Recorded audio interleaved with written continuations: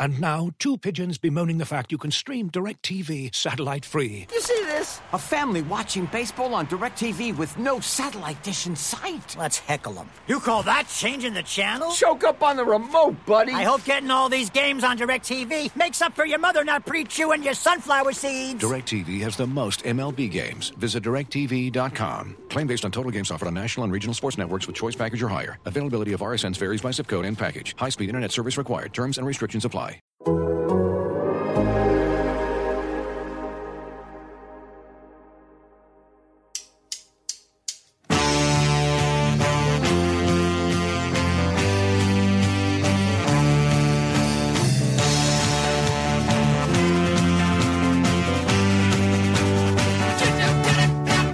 Welcome to the Total Soccer Show as we cast an eye back on Champions League Match Day 2. On this match day, we witnessed the biggest upset in Champions League history as Lionel Messi was made to lay on the floor while defending a free kick. Real Madrid found out what it's like to get embarrassed by amateurs for the first time since they signed up for the European Super League, and the real sheriff was called to the San Siro to investigate the brutal robbery committed by the other Madrid side. My name's Ryan Bailey. Joining me today is a man who's got a bit more job security than Ronald Koeman right now, Graham Ruthven.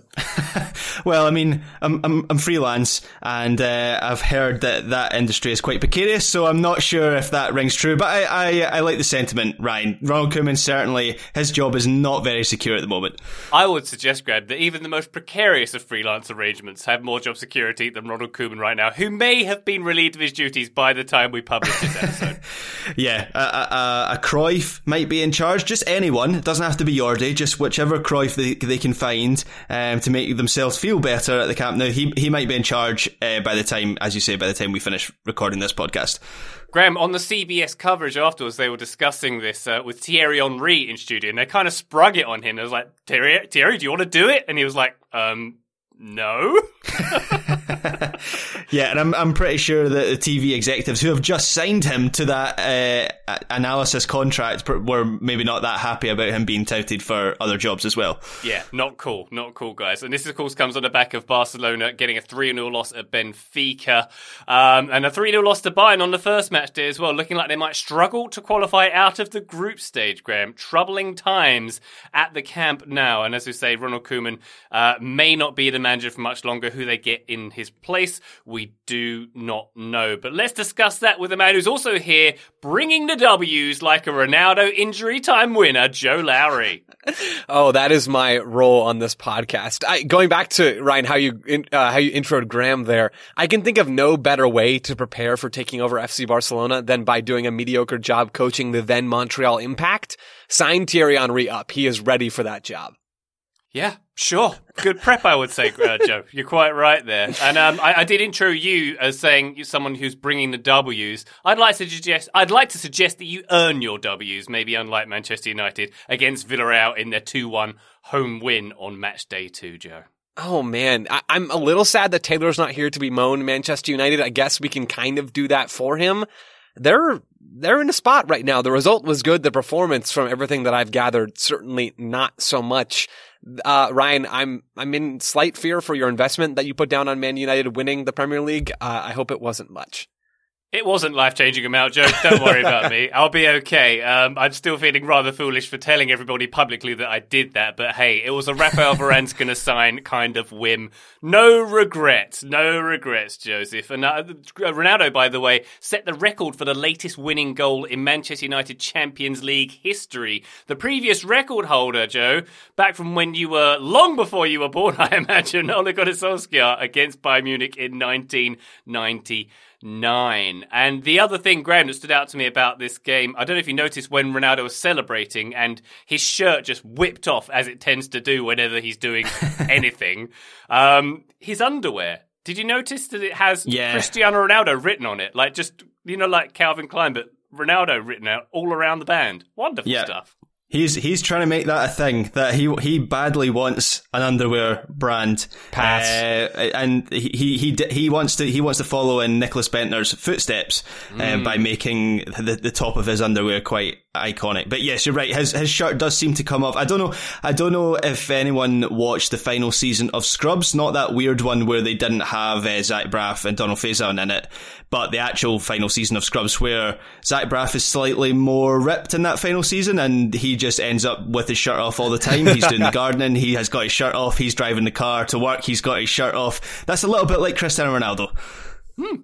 Feels like it warrants a rewatch, Graham, frankly, by the way you described it. I think actually Ronaldo's taking after me, though, because when I was very young, my mum used to write my name in my underwear, so maybe maybe I'm a trailblazer here. Wait, okay, sorry, I have questions. Were you in the habit of losing your underwear, that it needed to have your name on it for you to be able to get it back? What? Go explain, Ryan. I have many questions. I can remember going to school, maybe when I was like 4 years old, and I'd have my name written in my underwear, possibly for like PE lessons and stuff. Is that unusual, Joe? I don't know. I've never heard of that or experienced that myself. I've heard of that, Ryan. My mum did that too. Okay, I don't know what happens across the pond over there, but maybe that happens here and I just don't know about it. My mom would write like my name on a lunch sack or something like that. At least I can imagine that happening, but underwear is a bit of a different one for me.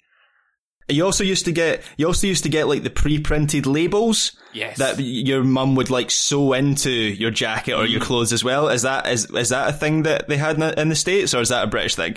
I don't know, man. I feel like now I'm totally out of my element. The underwear is throwing me off. The jackets are throwing me off. We need to pose this question to Twitter, guys. I guess we do. I had those exact same labels, by the way, Graham. That's what I was referring to, that was sewed in. I never took my underwear off at school, as far as I can remember, but they were still labelled in case of that eventuality, I suppose. Anyway, let's move on swiftly from that conversation. Oh my God.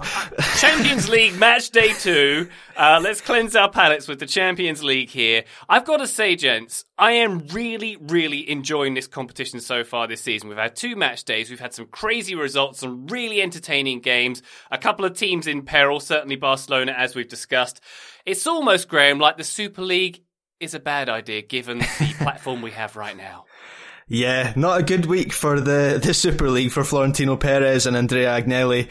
Yes, we had Young Boys beating Manchester United in the first round of fixtures. We had Club Brugge holding PSG to a draw, and of course we had Sheriff Tiraspol going to the Bernabeu. This is a team who played their previous match before they went to the Bernabeu in front of just over 1,000 fans in the Moldovan domestic league. They then went to the home of Europe's most successful club and beat them. You wouldn't get that in the Super League, Florentino. No, you certainly wouldn't. Joe, your thoughts on this competition so far this season? I feel like I'm always a bit grumpy about the group stage, and it only really gets going in the knockout stages and so on. But I've proved my own grumpiness wrong, I suppose, this season. Well, a lot of times I think you're right, Ryan, and you're right to be grumpy. It just doesn't apply this time around. It has been bonkers over the first 2 match days. We've gotten some good matchups already. Some of the results have been insane.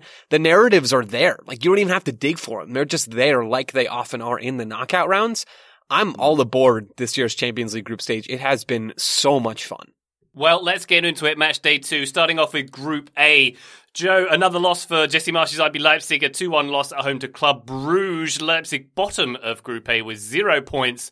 Bruges are second with 4 points, but PSG, they top the group, and City, Manchester City, in third. After the first game we're going to discuss on the show today, PSG 2, Man City 0. The battle of the petrodollar projects. Plenty of soft power on here, but nothing soft about either performance, arguably. Idrissa Gueye kicking off the scoring here, and then a young man called Lionel Messi, I think he's been around for a little while, getting his 121st Champions League goal, which is insane. Before we get to it, Graham, Kit Watch, what do we think here? City's sort of that white with the almost petrol oily... iridescent, I think is the term. That's the word. Oh, thank you. I like that effect. Do you like it? Yeah, I do I quite like that kit, and I quite like their track jackets as well. PSG came out, I saw Andrew Dass describe them, that they came out looking like a roller derby team, or it also reminded me of the Purple Cobras from Dodgeball, when White Goodman comes out and they do the kind of cobra dance, coming out as kind of like a shiny, I guess it's supposed to be, Joe, you're the basketball fan here, I guess it's supposed to be kind of like quite an old school basketball jacket, like an American sports jacket, which is like a tie-in with the Air Jordan stuff, of course, but I don't know, I like the shirts more than I like the track jackets. I don't like the shirts, the PSG shirts. I think it's one of their worst in years. Is that a hot take, Graham? I think they're sanitizing it, aren't they? They want to make it kind of just all blue rather than the trademark PSG kind of red stripe down the middle. And also the badge now just basically says Paris on it, and all their merchandise says Paris on it. So I don't know whether that's better for sales, but yeah, you're right. I don't think it's a great kit, and they don't have anything crazy like the pink tie-dye shirt that they had last year, which I spent some money on. You certainly did, Graham, and zero regrets for that, because that was a quality away shirt. But let's move from shirts to the performances. Joe, Man City played a really good game here. I felt like they didn't really deserve a 2-0 loss here, particularly the first half. They felt they were quite unlucky to lose. They had 18 shots to PSG's 6, 7 on target to PSG's 3. Had that lovely high press that they had last weekend as well. They're pinning PSG back, forcing them to defend in numbers. They did everything here, basically, but score, Joe. Yeah, and soccer's a funny game that way sometimes, because at City were the better team for me by a pretty wide margin. It sounds like, Ryan, that there's a lot of different numbers that you can pull out to support that.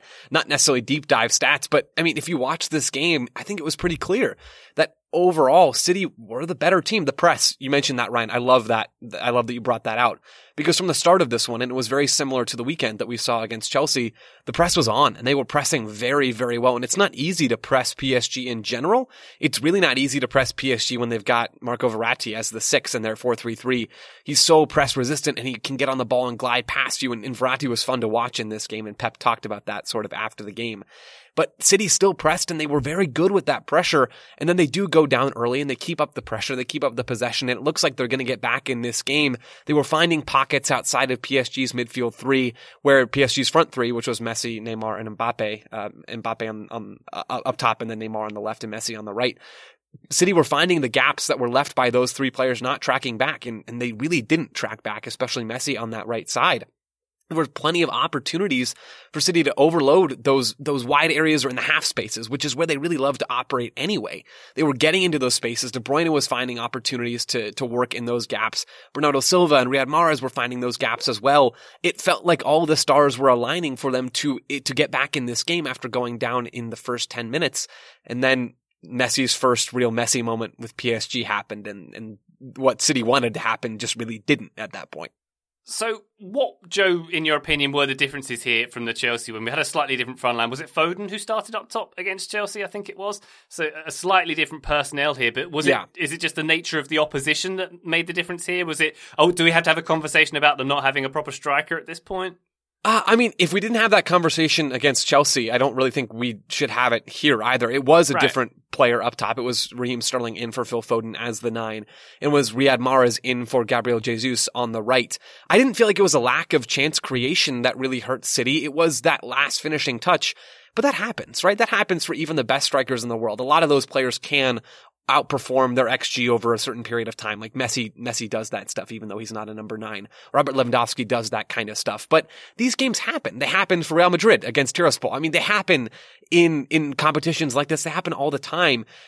It was a moment. This game was a game of individual moments in terms of how PSG actually got the leg up. I don't know that if Pep could go back and change things, he would change much about his game plan or about his approach. I thought they worked really, really hard and they played very well. It was Messi magic putting the ball in the back of the net in a really beautiful way that kind of sent this game over the line. Joe, can I kind of disagree slightly with you. Please, on kind of the centre forward point? I totally understand what you're saying, and I think City shouldn't be going into the market for a centre forward who doesn't work with their system. Actually, watching this match, I was drifting off trying to think who they could sign as a short term option, and thinking of like the most fun signing they could make, like Alexander Mitrovic on loan, or Kiefer Moore from Cardiff City, or someone just stupid like that. I'm not suggesting they go and get someone like that. I was just saying it would be quite funny.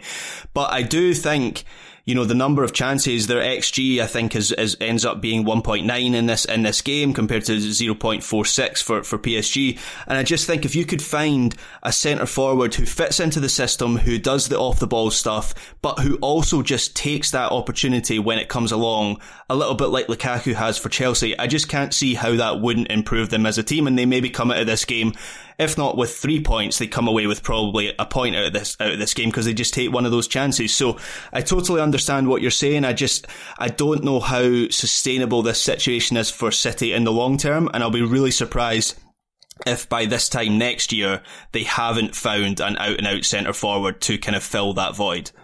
Graham, does that striker exist, and is his name Erling, and was he born in Leeds?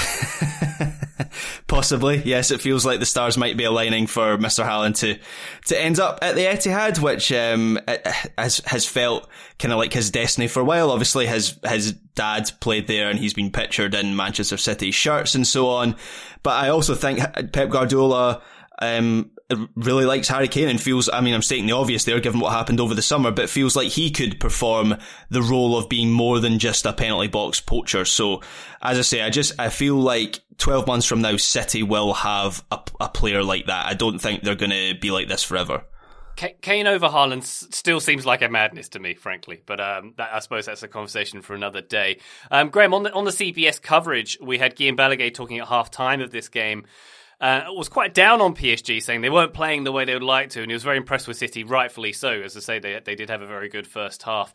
But I thought that he was maybe a bit too down on PSG because they obviously got the 2-0 win, but just looking across the board in this team now, it felt like they've got a really strong spine. There's not really any weak links. There certainly weren't any weak links, I thought, on display in this game, and they've got so much depth now with Icardi and Draxler not even being used in this game. Wijnaldum coming on, and who else was it? Danilo came on as well. They just seem like in all areas right now they had that really combative midfield with Gueye, Verratti, and Herrera, really who are pretty well suited to Man City here. Kimpembe, Marquinhos had a superb game. So did Verratti in front of him as well. Hakimi basically kept Jack Grealish in his back pocket the whole game. No one had a bad game for PSG, surely. Yeah, I think the confusing thing, and maybe the thing that is clouding judgment of this team at the moment, is Mauricio Pochettino as a manager is renowned for the system over the individuals, and the system is a little bit strange at the moment. It doesn't seem to really be there at all. It's a little bit Solskjaer-esque in that what's their style of play, what's their approach, but you're right. You look through the players that played this match, and there were a number of players who had really good games. Donnarumma starts only his second game for PSG, and okay, maybe if you're having a goalkeeper being man of the match, as Who Scored tells me Donnarumma was, that's maybe not a great reflection of the way the team played, but nonetheless, goalkeeper's there to make saves, and he did that, and he's one of the best goalkeepers in the game. Hakimi, you mentioned him, thought he had an excellent game. Verratti, who came in for praise from Guardiola, I think Guardiola said he's in love with Marco Verratti. Yeah. Never one to go over the top, Pep Guardiola, but he had a very good game. The player that stood out to me, other than, that guy who scored the landmark goal in the second half, the second goal that we all ended up talking about, the guy that stood out for me was actually the person who scored the first goal for PSG, and not because he scored that brilliant opener, and it was a brilliant goal, but the true importance of his performance was in a number of the other things that he did. I'm obviously talking about Idrissa Gana Gueye. He was the one who frequently stepped out from the back to make an interception of possession when City had the ball. When he won the ball, he would frequently carry PSG 20 yards up the pitch, sometimes even more, and he relieved a lot of pressure, and it feels like to me he's going to be really important to this PSG team. We've spoken a lot about their balance as a side. Obviously there's a risk with Messi, Neymar, Mbappe, and then Di Maria in there as well. There's a risk that this team is very top heavy, and it feels to me like Idrissa Gana Gueye is going to be one of the players who can stop that from being the case. And PSG as a whole are quite a passive side. Messi does a lot of standing around now with his hands on hips, and obviously he gets away with it because he delivers moments like he did in this game. But Gueye is the one he's the proactive one in this team, and he kind of balances things a little bit. So he was one that caught the eye for me. I love that point, Graham. I think players like Gana Gueye and Ander Herrera, who started as the 2 8s in this game, they're going to be so important to this team. We're going to talk, maybe we'll end up splitting it more 50-50 because it seems like that's what we've done so far. But in the grand scheme of things, it feels like we'll all talk more about that front three, right? Because that's the fun part. But in order to have those front three players be able to be on the field together, you need the workers behind them. And Gueye and Ander Herrera were brought in to do that job in this game. And I kind of shudder to think what would have happened if they weren't out there, right? If you put in two players who are maybe slightly more offensive minded, a little bit less willing to do some of that dirty work and to cover ground defensively, those gaps in wide areas for PSG defensively would have been so much bigger. And so City still found a bunch of those gaps and played into them and created chances from them. But man, I mean, I don't know what this would have looked like for PSG without players like Gay and Herrera. They're going to be so incredibly important to them this season. Yeah, for me, that was what swung it for PSG. That middle three they had there. And Verratti was just, I agree with Guardiola's over the top praise there. Just completely marshalling and controlling midfield and just bashing through any press that came near him. He could just get out of any sort of space as well. He's very, very impressive player. Herrera with his, we know what his poop housery is and what he does, and the stuff that Graham was describing with Gay as well. That was really good. That middle three. But Joe, how about that front three? Neymar, Mbappe, and Messi. What did you think of that in this game? I was impressed for the Messi goal, which was a lovely Messi-esque finish, where it was very much, if Messi passes you the ball, you pass it back to him. That's what you do, and then you get a goal. They've kind of learned that rule, but there was Mbappe instinctively making that decoy run to help him out for that goal as well, to create the space to draw the defender out as well. It seems like they are on the same frequency. We're going to see a lot more of those moments from PSG throughout this competition and in Ligue 1. It is a beautiful goal from Messi in the 74th minute. PSG get out on the counter. Marco Verratti plays it over, just a simple pass over to Messi on the right, who's just waiting for the ball. He's not back defending. He's just waiting to get, for his team to get possession and find him. And that's what happens. So Messi gets on the ball. He drives inside, plays it to Mbappe, as you say, Ryan, who touches it right back to him. And then Messi hits this messy left-footed shot. First time from outside the box. It's a beautiful goal, right? It is phenomenal. And we're going to see more and more of those moments as Messi continues to integrate into this team. I don't really think the front three was all that good in this game. I think City did a really nice job of keeping them pinned in at times. It's not like they were totally helpless out there. Mbappe had some nice runs in behind. He had some good touches as well. Neymar was causing some problems on the left. This just wasn't anywhere close to what I think the peak for that front three can be. The fact that they still get the result even while not operating at peak efficiency, I think is huge for them. I do have worries about how Poch is going to balance the attacking line with the midfield and defense, even with the fact that Graham was mentioning Idrissa Gana Gueye and Ander Herrera, and I, spoke to their importance as well. Even with players like that, I still don't know that they can do the job of three more players in addition to their own job. So I do have some concerns for PSG in terms of their ability to sustain results like this, but there will be a lot of games where Messi is winning you matches, or where Mbappe is winning you matches, or Neymar is doing the same thing, and we certainly saw that against City. They might even win Ligue 1 this season, Joe. Players like that. No, not gonna happen. Lille all the way, repeat, baby. Yeah. So Group A is shaping up with PSG at the top, Bruges in second, Man City in third, Graham, with Leipzig trailing behind them with 0 points at this point. Are we worried at all about, we presume it'll be PSG and City going through. City's next games, they've got a couple of games against Bruges, then PSG at home, and then they're finishing off with Leipzig. They're probably still going to go through to the knockouts, right, Graham?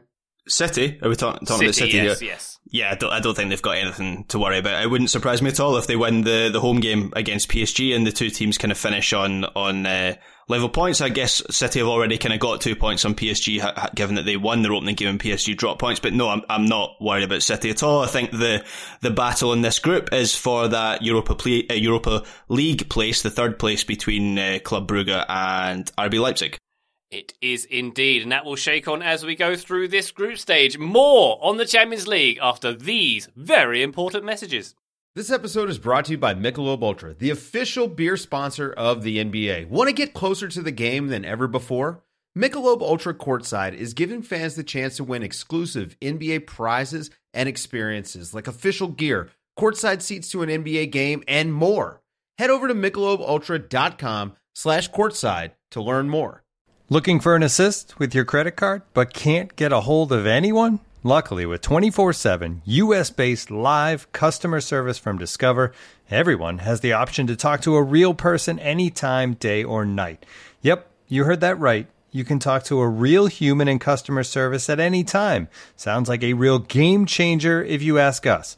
Make the right call and get the service you deserve with Discover. Limitations apply. See terms at discover.com/creditcard. Total Soccer Show, we have returned. We're talking Champions League. We're looking at Group B, where Liverpool got a 5-1 win at Porto. That puts them top of Group B with 6 points. But the game we're going to focus on in this group, gents, Milan 1, AC Milan 1, Atletico Madrid 2. Milan's first Champions League game at the San Siro in 7 years. The last few minutes didn't go so well for them, Graham. I think a pretty crazy game this one turned out to be. Luis Suarez with a 97th minute winner from the penalty spot. You'll recall, Graham, a 99th minute winner at Espanyol Atleti got a few weeks back, and Suarez himself got a 90th minute winner against Getafe, was it 2 weeks ago? They do like a late win, and that's more than just a quirk, isn't it? Because if you look at the Manchester United teams under Fergie, and even the Manchester United team of Wednesday evening, there is an art to late wins, and there is a certain fortitude it takes to do that, isn't there? Oh yeah, absolutely. And Atleti do it better, I think, than anyone else in European football, even more so than Manchester United, than Solskjaer's Man United. As you referenced there, how many times have we seen this sort of performance from Atletico Madrid? Just already this season, we're only in September, and I feel like I've seen this exact game about 5 times from them, and a lot of the time you would say it's down to luck and good fortune, but they do it so often that it has to be down to more than that. And for me, and talking about this specific game, this is going to be a slightly strange analysis from me, because I feel like I'm probably going to have more positive things to say about the team that actually lost the game. I saw Matteo Bonetti on Twitter saying that the first 45 minutes of this match was one of the best AC Milan performances he'd seen in a decade, which tells you how well they played large periods of this match. And indeed, they started out well on top. Not only were they kind of finding space in behind Atleti, Ante Rebic had an excellent one-on-one opportunity that he puts the ball past the post, but they were doing a good job of putting their foot on the ball in dangerous positions, keeping the ball high up the field, and that's where the first goal comes from. Brahim Diaz is in the box. He kind of holds off the attention from the defender, draws the defender over, waits for the right moment to set up Rafael Leao, who finishes into the bottom corner. And I thought Brahim Diaz was possibly the best player on the pitch in that first half. He's actually been excellent early on this season. Remember his performance against Liverpool at Anfield was also really good. And then, of course, the big turning point in this match is the red card for the 2 yellow card offences for Franck Kessie.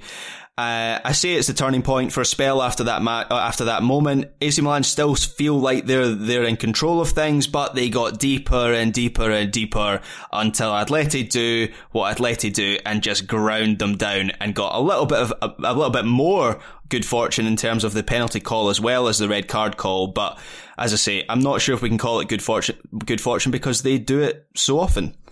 Indeed, but we have to feel sorry for Milan, Joe, don't we? As I said, this is the first Champions League home game in quite a while, and in the first leg of this, first match day of this competition, I should say, they lose despite scoring twice at Anfield. In this game, they lose to a late controversial goal, and they get a pretty controversial red card in this game as well. And as Graham and Matteo Bonetti said there, they were really quite good, particularly in the first, I'd say, hour of this game. Yeah, I feel much more sorry for Milan after this game than I do after the Liverpool game, because they did score a couple of nice goals at Anfield, but Liverpool played them off the pitch for at least stretches of that opening Champions League group stage game for this group. This game is a totally different story, and Graham, I agree with literally every word that you said. They were much more impressive. Milan was much more impressive in this one than in that opening game. Even when they go down to 10 men, they still were able to control the game at times, and then Atleti do grind them down. So honestly, I think that narrative is spot on. Milan had some success high pressing early on, which is what Liverpool did to them. And Milan will high press. It's not like they just looked at Liverpool's game plan and copied that. They do that stuff too under Pioli. And it was working. They kept Atletico Madrid pinned in, at least for stretches of this game. They controlled much of the possession for the first 30, 35 minutes. I too enjoyed watching Brahim Diaz play. He is so good at finding little pockets of space, moving in between the lines, getting on the ball, and then can play a lovely weighted through ball, which is something he does in the 19th minute of this game. He has another great forward pass in the 24th minute. It's a shame that he comes off in the second half in the 57th minute. Looked like he got a little bit of a knock there. Diaz is not totally clean when he receives the ball, at least not that I've seen him be that clean when he receives the ball. But if he can clean that little tiny part of his game up and shorten those touches and take a few fewer touches from time to time, he's going to continue to grow into an even better player. So I liked a lot of what we saw from Milan. The red card was a little bit unfortunate, that second yellow, and it did help change the game for Atletico Madrid. A couple of changes at halftime and one sub in the first half as well from Diego Simeone moved towards that goal for Atleti too. But man, this was a fun game, and AC Milan should feel slightly hard done here. Joe, how many seasons until Man City buy Brahim Diaz back? It feels like it's one of those situations. You know how Phil Foden made the decision to stay with City, Jadon Sancho didn't. Is it another one of those situations where he felt a bit too much competition at City, and he's going to be a real top player, and he's going to be bought back by a Premier League team for 100 million in a year or two? It would not surprise me. He's 22, so he's a little bit older than, I think he's a little bit older than Sancho at this point. I could have my ages wrong here, but 22, he still has time to improve, but I would not be surprised at all, Ryan, to see that exact situation play out. Whether City would buy him or not, I don't know, but like you're saying, some sort of high-level Premier League team could be after a number 10 or a guy who can drift inside from wide areas. He's just so good at finding those little spaces and advancing attacks off the ball, then getting on the ball and advancing them again. He's phenomenal. He was really good against Liverpool as well. So that's two performances that we've seen from him in the Champions League that have been good. And we've been watching a bit of Serie A and talking about that on weekend reviews. I've been impressed every time I've watched Brahim Diaz this season. I think if there's a club that feels a bit of regret over Diaz, it might be Real Madrid, because obviously he's still on loan from Real Madrid at the moment, and obviously Real Madrid also allowed Theo Hernandez to go to AC Milan, and Achraf Hakimi is now the best right back in Europe, and they let him leave. So there's a trend of Real Madrid. They tend to keep the wrong players they keep the wrong players and get rid of players that they should probably keep. So yeah, I don't know if Real Madrid have any plans for him to come back to the club. I think he's spent one season on loan, and now he's on a further 2-season loan, I think, at AC Milan. So it feels like that move probably will be made permanent. Going back to Atleti, Graham, what did you make of them in this game? I mean, they for large parts maybe weren't actually that good. I did enjoy seeing Antoine Griezmann back in a non-Barcelona shirt doing Griezmann things though.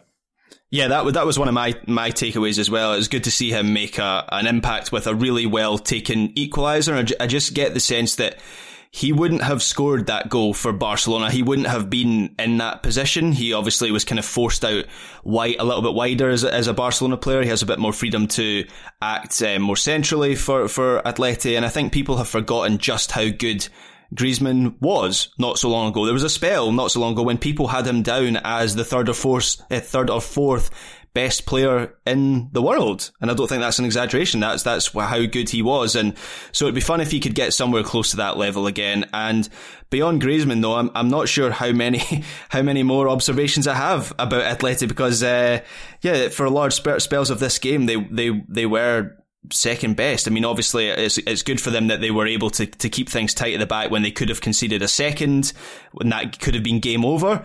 But beyond that, maybe Kondogbia was one in the centre of pitch. I thought he had a good game in the second half once AC Milan started to drop a little bit deeper. Suarez, obviously, his energy and that kind of restless quality where he's always trying to make something happen is important to Atleti getting 3 points here. But yeah, it's, as I said right at the top of this segment, strange one, because I feel like I've got much more positive things to say about AC Milan, who obviously end up losing this match. Yeah, and as we said about the first game, sometimes that's the way the cookie crumbles in this sport. But even in the last 10 minutes, Graham, when the Griezmann's equaliser went in, it felt like AC Milan could still very much win it. It was Florenzi had a couple of decent chances to win it at that point. So they are very, very unlucky in this game. Before we leave it, any thoughts on the penalty decision, the sort of game of hand tennis between Lamar and Kalulu that went on there? That was a nonsense, that penalty decision. I do. There was a lot of talk about the red card, and even though I think it's soft, you have seen those before, and I can understand why the referee has seen the second was as a foul. He kind of trods on the Athletic player's foot, so borderline for me, but okay. The penalty decision, as you have referenced there, is it Thomas Lemar kind of pushes, yeah, it does hit Kalulu's arm, but after Thomas Lemar has pushed it with his arm, so it strikes Lamar's arm first before it then goes on to Kalulu. So I just don't understand how after the VAR check that wasn't overturned. I don't get that at all. Yeah. 2 handballs don't make a right. That's what I always say. So yeah, certainly not for AC Milan. Certainly not for AC Milan, who find themselves. Where are they in the group? They are bottom. Top. They are bottom. Yeah, they're not doing too well in this one. The other one. Yeah, indeed. We're going to come back with more Champions League after this short break, including the shocker at the Bernabeu. This episode is brought to you by LinkedIn Jobs, who would like to remind you when you're hiring for your small business, you want to find quality professionals that are right for the role. You don't want to end up with Ryan, Graham, and Joe. Just kidding. Just kidding. Very much just kidding. Because I was very fortunate to have the 3 of them all join the show. And I had existing relationships with all 3 of them that allowed me to know that they could handle the amount of work that would be required, that they could be diligent in their tasks and be very effective on mic. And all 3 of them are. But again, that's because you have the existing relationship. If you don't feel like you have that with potential hires, then LinkedIn is going to make it very, very easy, and they're going to make it feel like you're connected to that person. They have a vast network of more than 1 billion professionals, which makes it the best place to hire because it gives you access to professionals you can't find anywhere else. But when you are setting the requirements and making it very specific as to what you're looking for, you can very quickly narrow it down to find the right candidate for that position. Hiring is easy when you have that many candidates. So easy, in fact, that 86% of small businesses get a qualified candidate within 24 hours. And LinkedIn is constantly finding ways to make the process easier. They even just launched a feature that helps you write job descriptions, making the process even easier and quicker. 2.5 million small businesses use LinkedIn for hiring, and you can too. Post your job for free at linkedin.com/TSS. That's linkedin.com/TSS to post your job for free. Terms and conditions do apply. Thank you very much to LinkedIn for sponsoring today's episode. This episode is brought to you by Michelob Ultra, the official beer sponsor of the NBA. Want to get closer to the game than ever before? Michelob Ultra Courtside is giving fans the chance to win exclusive NBA prizes and experiences like official gear, courtside seats to an NBA game, and more. Head over to MichelobUltra.com/courtside to learn more.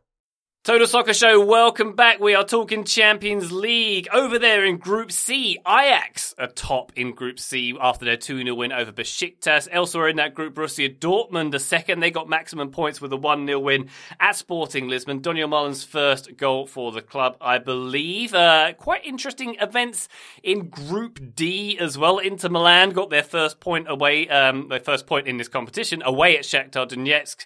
Top of the group, Joseph Lowry, as we all predicted, Sheriff Tiraspol, the Moldovans at the top. The reason we don't need a Super League. Real Madrid 1, Sheriff Tiraspol 2, David beating Goliath. This feels like the greatest Champions League upset, certainly that I can think of. There's been some games in the past, Barca Rubin Kazan, I think we mentioned that earlier in the week in 2009. Celtic Barcelona in 2012, the 2-1 to Celtic game.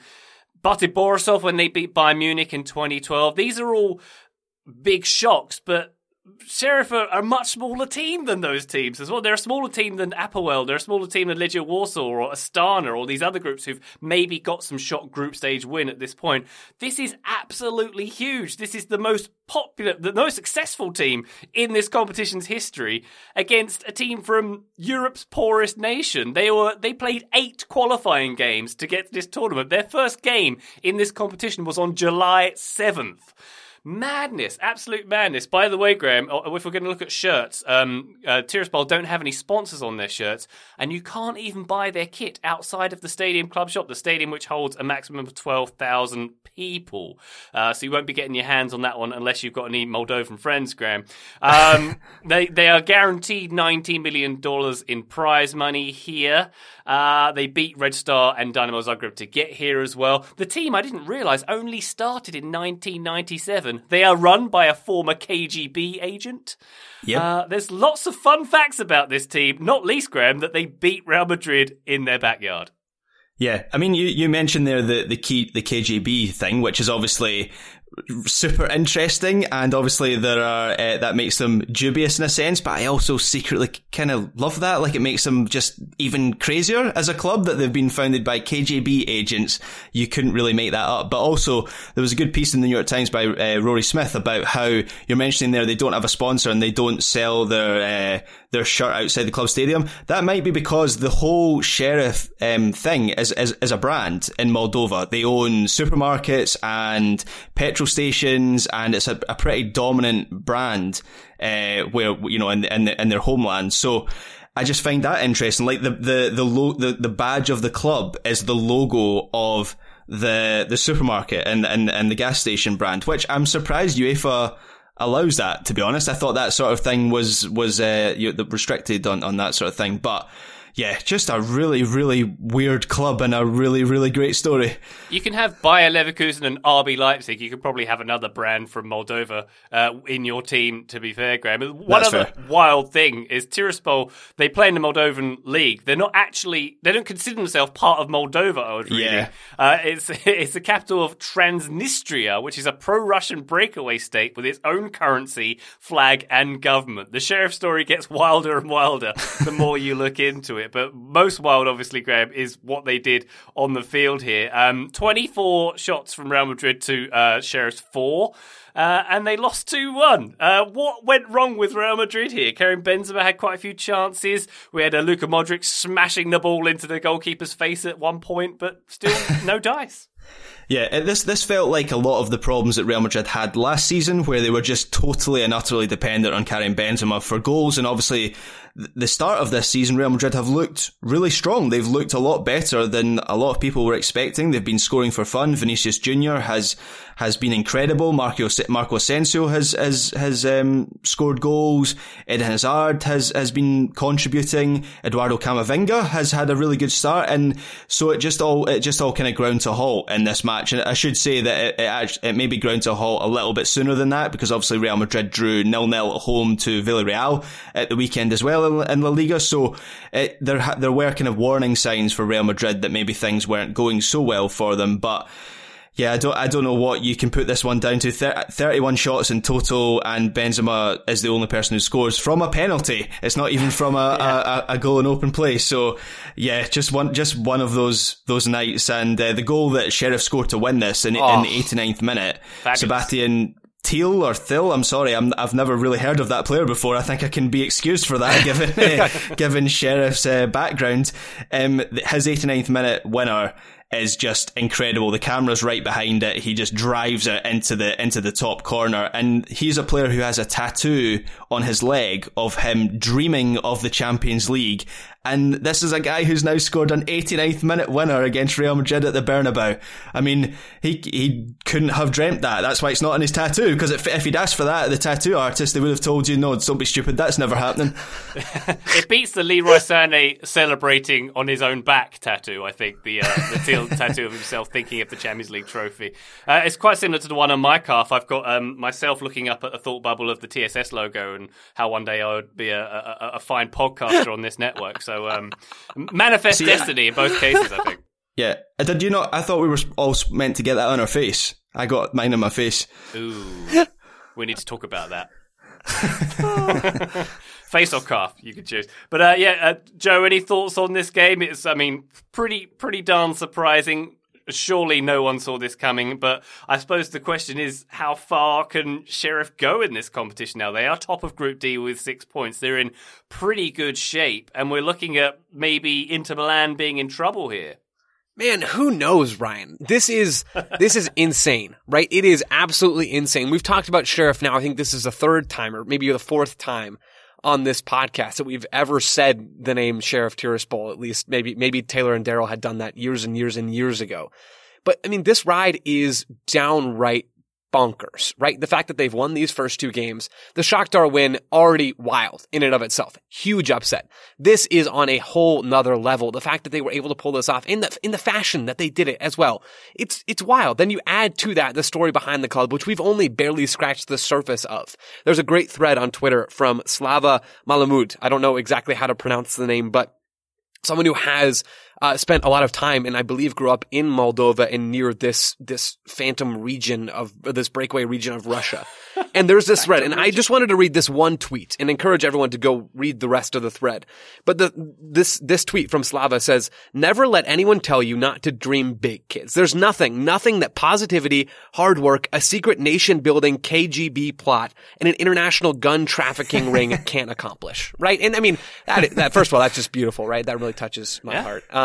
But as far as how far this team can go, I don't know, Ryan, because I never thought they'd get this far. In a million years, I would have bet so much money, and this is why I'm glad I did not. I would have bet so much money against Sheriff winning these first 2 games if the odds had been good enough. And yet here they are on top of Group D.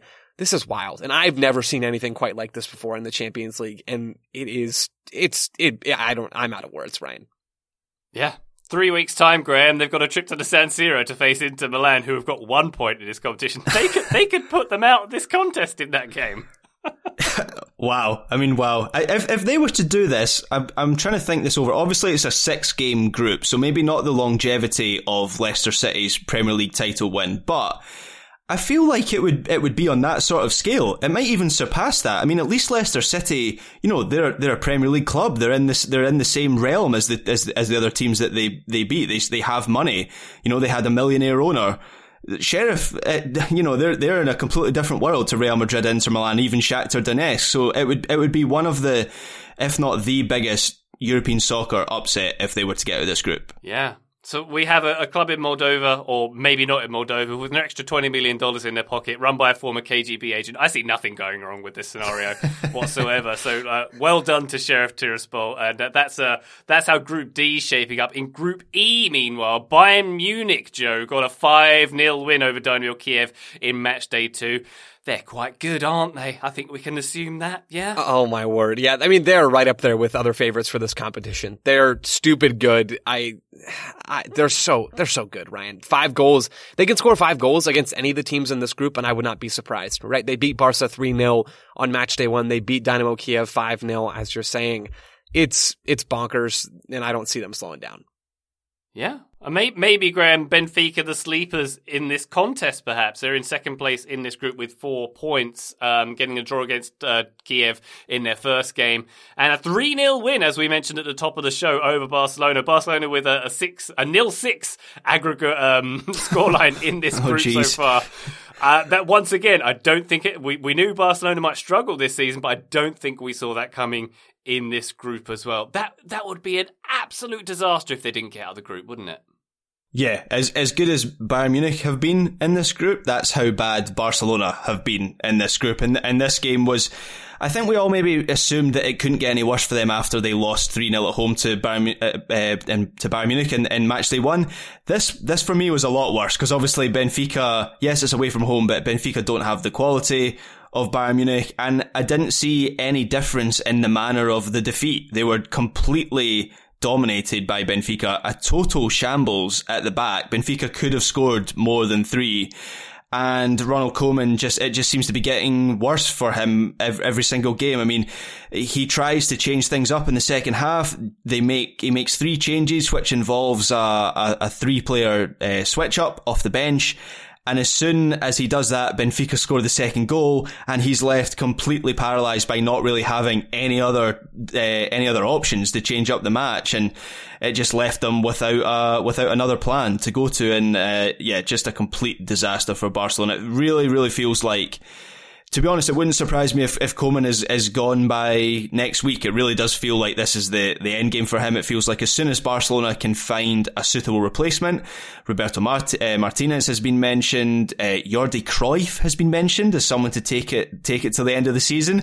I'm not sure how wise that would be, given that nostalgia wasn't exactly a good motivating factor in the appointment of Koeman, who is actually a football manager, and Jordi Cruyff isn't really a football manager. I'm not sure if that's would be a solid appointment. And then obviously the one that everyone's been waiting for years is Xavi Hernandez, but there's doubts over whether he would take it mid-season, whether he would wait until things are slightly kind of rosier in terms of the squad and the options that he has. So, yeah, I think there's a sense in the Catalan press that as soon as Barcelona have an alternative option, then Koeman might be out of that job.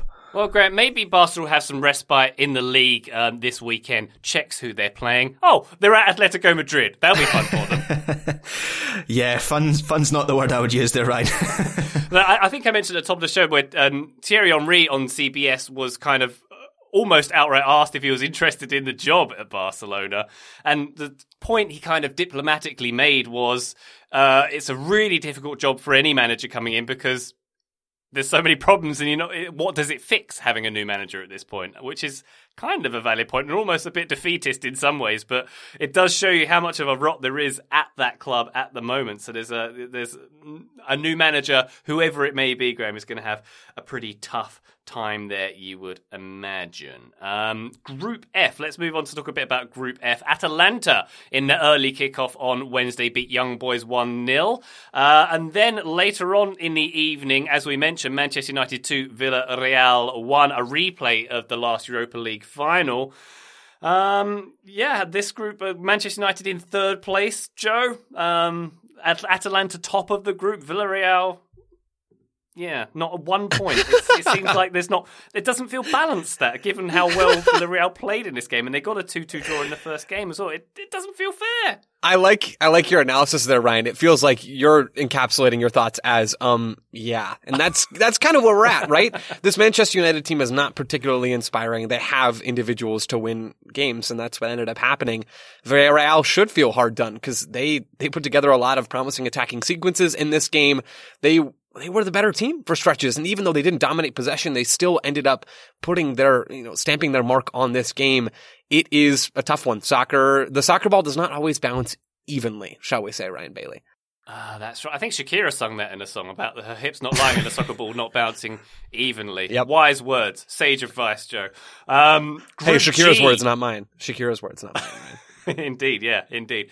Group G, the least glamorous group in the contest, with all due respect to participants in that one. Red Bull Salzburg 2, Lille 1 on match day 2, and Wolfsburg not quite back to winning ways. They had a very good start to their domestic season. They got a 1-1 draw with Sevilla. Brendan Aronson's Salzburg topping the group, and Mr. Berhalter, Joe, when he was interviewed on CBS. I've referred a lot to CBS coverage today, but it was pretty good, I think, over this match day, as it usually is. He mentioned how he was watching this game over all the others. So Berhalter doesn't acclimatise. He was watching Salzburg-Lille. There's 2 U.S. men's national team players playing in this game, so I'm almost certain that's why. I don't think Berhalter would lie and tell you that this was the best game from a pure quality standpoint, but this group has... He's just a hipster. Don't give him excuses. He's just a hipster. You're so right, Graham. That's why. That's all it is. He's digging into the tactics from these games. Yeah, I mean, this group is kind of fun from a USMNT perspective. You've got Tim Weah for Lille, who played about 60 minutes in this game. I believe his first ever Champions League appearance. You've got Brendan Aronson and Salzburg, who are doing quite well. Then you have Wolfsburg, who are in the Champions League, and John Brooks did not play for them against Sevilla. But yeah, not the best group from a neutral standpoint, but some interesting talking points if you're a US soccer fan. I feel like this is a Europa League group that somehow ended up in the Champions League. Has that vibe, doesn't it? Yeah, it does. Yeah, I mean, I find it quite interesting given that any team could finish top or bottom, but yeah, it's lacking the X factor, I think it's fair to say. Yeah, well, maybe there's a bit more X factor in Group H. In an early kickoff, we saw Zenit get a 4-0 win over Malmo, but the other game in this group, Juventus against Chelsea, the old lady against new money. A really hard-fought victory here, a 1-0 win for Juventus. This was, Graham. Pretty hard-fought, and a lot of players missing. Dybala, Morata, Artur was missing here, but also Chelsea had a lot missing too. Mason Mount, Pulisic wasn't there, Reece James, and N'Golo Kante, perhaps most critically. But a win that Juventus needed and one that Chelsea didn't need, which sounds very glib, but it's true. Yeah, I thought Juventus needed this win more than... I know Chelsea lost at the weekend, but it still feels like Allegri is having to win hearts and minds, and Tuchel doesn't really have that problem, obviously, having won the Champions League last season at Chelsea. So it was really a case of which team would deal better with the absences. For me, Morata has been one of the few players who's actually started this season really well for Juventus, so I thought he was a big miss. They don't really have, I mean, I know Moise Kean comes on in this game, but he's on the bench here, and he's not a like-for-like replacement for Morata, so Bernardeschi starts to their middle, and it felt like a little bit of a makeshift formation from Juventus, but they do have my boy Federico Chiesa, who obviously scores the winner in this game 10 seconds into the second half. A fantastic finish at the near post. And I think we saw the best and the worst of Chiesa in this game, obviously in terms of the incision that he brings. No one else was really doing that in the Juventus team.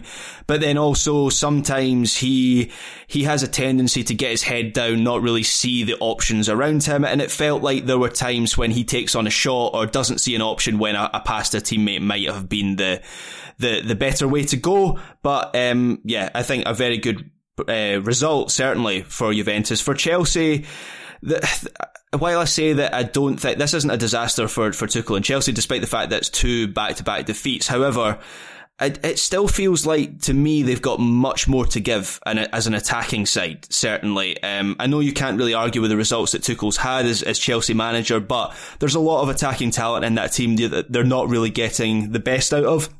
And I think that's certainly a question that in the last few weeks they haven't really given Romelu Lukaku the service that he needs. He's still managed to score goals, but only really because of his individual brilliance.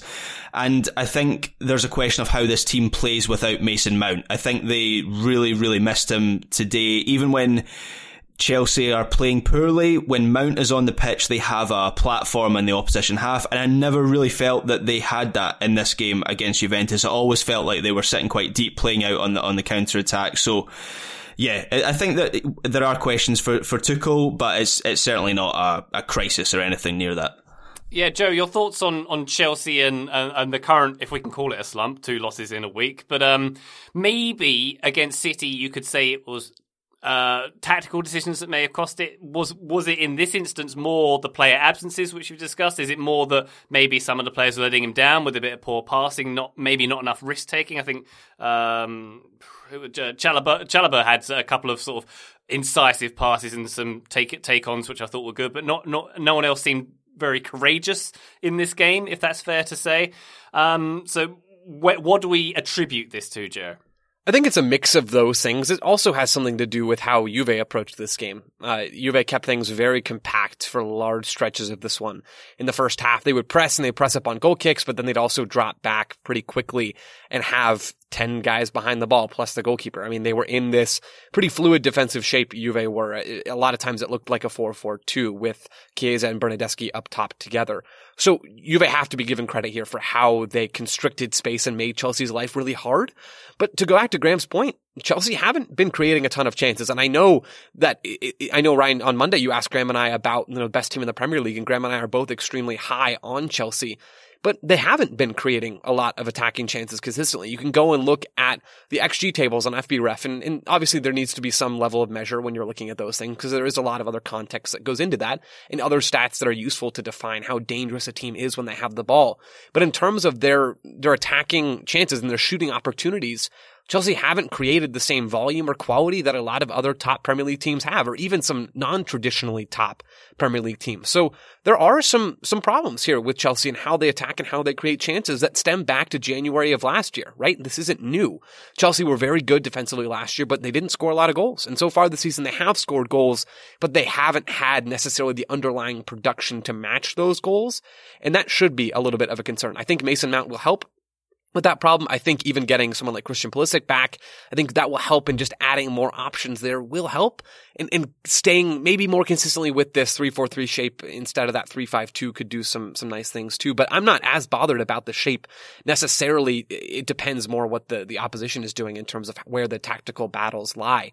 But yeah, there are some problems here with Chelsea, and we saw those problems rear their ugly heads again in this Champions League game.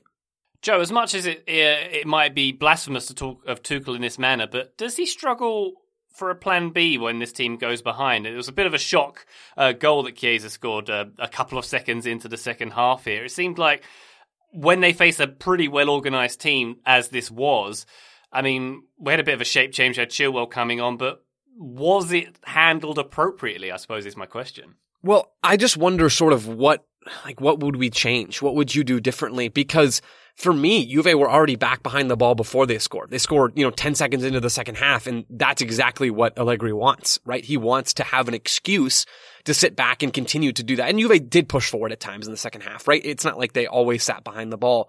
But if I'm Tuchel, I'm not really sure what else you can do in this moment to make those changes. I mean, maybe there's some different substitution patterns that you could look to. I'm sure there are a couple of things, but from a tactical standpoint, either way, the task is not all that different, right? The task is to break down a team with a lot of numbers behind the ball. And whether that's plan A, plan B, or plan F, I think the job is the same. And I'm not sure that Tuchel really could have done a whole lot else besides abandoning his whole tactical philosophy, which I don't think makes a whole lot of sense. Interesting one. This one, yeah, as I say, pretty hard fought and deserved win for Juventus. Graham, I did see a comment online about your boy Chiesa. A quote here: "Chiesa is my favourite player to watch at the moment. He runs like he wants to hurt the grass he's running on." Quite nice. Yeah, I can see that. And impressive stuff for Juve, who haven't had the best domestic form thus far this season, but it's shaping up very nicely for them in this group, top with maximum points. Gents, I think we have covered match day 2 of the Champions League, and I'll reiterate that I am having a jolly good time watching this contest so far, and I can't wait for it to return in 3 weeks' time, when we'll have plenty of storylines to follow. Joe Lowry, have you enjoyed it as much as I have? I really have. It's been so much fun, guys, and even better is talking with you guys about this stuff. Oh, likewise, Joe Lowry. And Graham, we feel the same way about you, who we love very much, and we want to Nope, too much raw emotion. Thanks, Ryan Bailey. Speak to you next time. You know I have to try and sneak it in occasionally, Graham. Thank you very much, listener. We'll be back soon. Bye!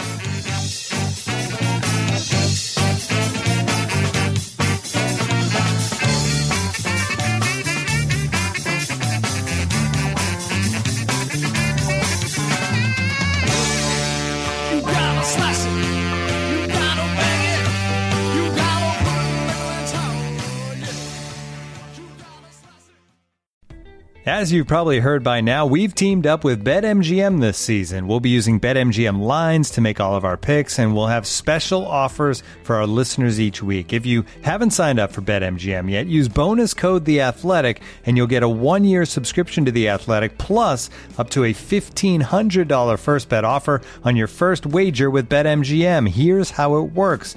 Download the BetMGM app and sign up using bonus code The Athletic. Make your first deposit of at least $10. Place your first bet on any game and claim your voucher for a 1-year subscription to The Athletic. See BetMGM.com for terms. U.S. promotional offers not available in D.C., Mississippi, New York, Nevada, Ontario, or Puerto Rico. Gambling problem? Call 1-800-GAMBLER. Available in the U.S. Call 877-8-HOPE-NY or text HOPE-NY 467-369 in New York. Call 1-800-NEXT-STEP in Arizona. 1-800-327-5050 in Massachusetts. 1-800-BETS-OFF in Iowa. 1-800-270-7117 for confidential help in Michigan. 1-800-981-0023 in Puerto Rico. First bet offer for new customers only in partnership with Kansas Crossing Casino and Hotel.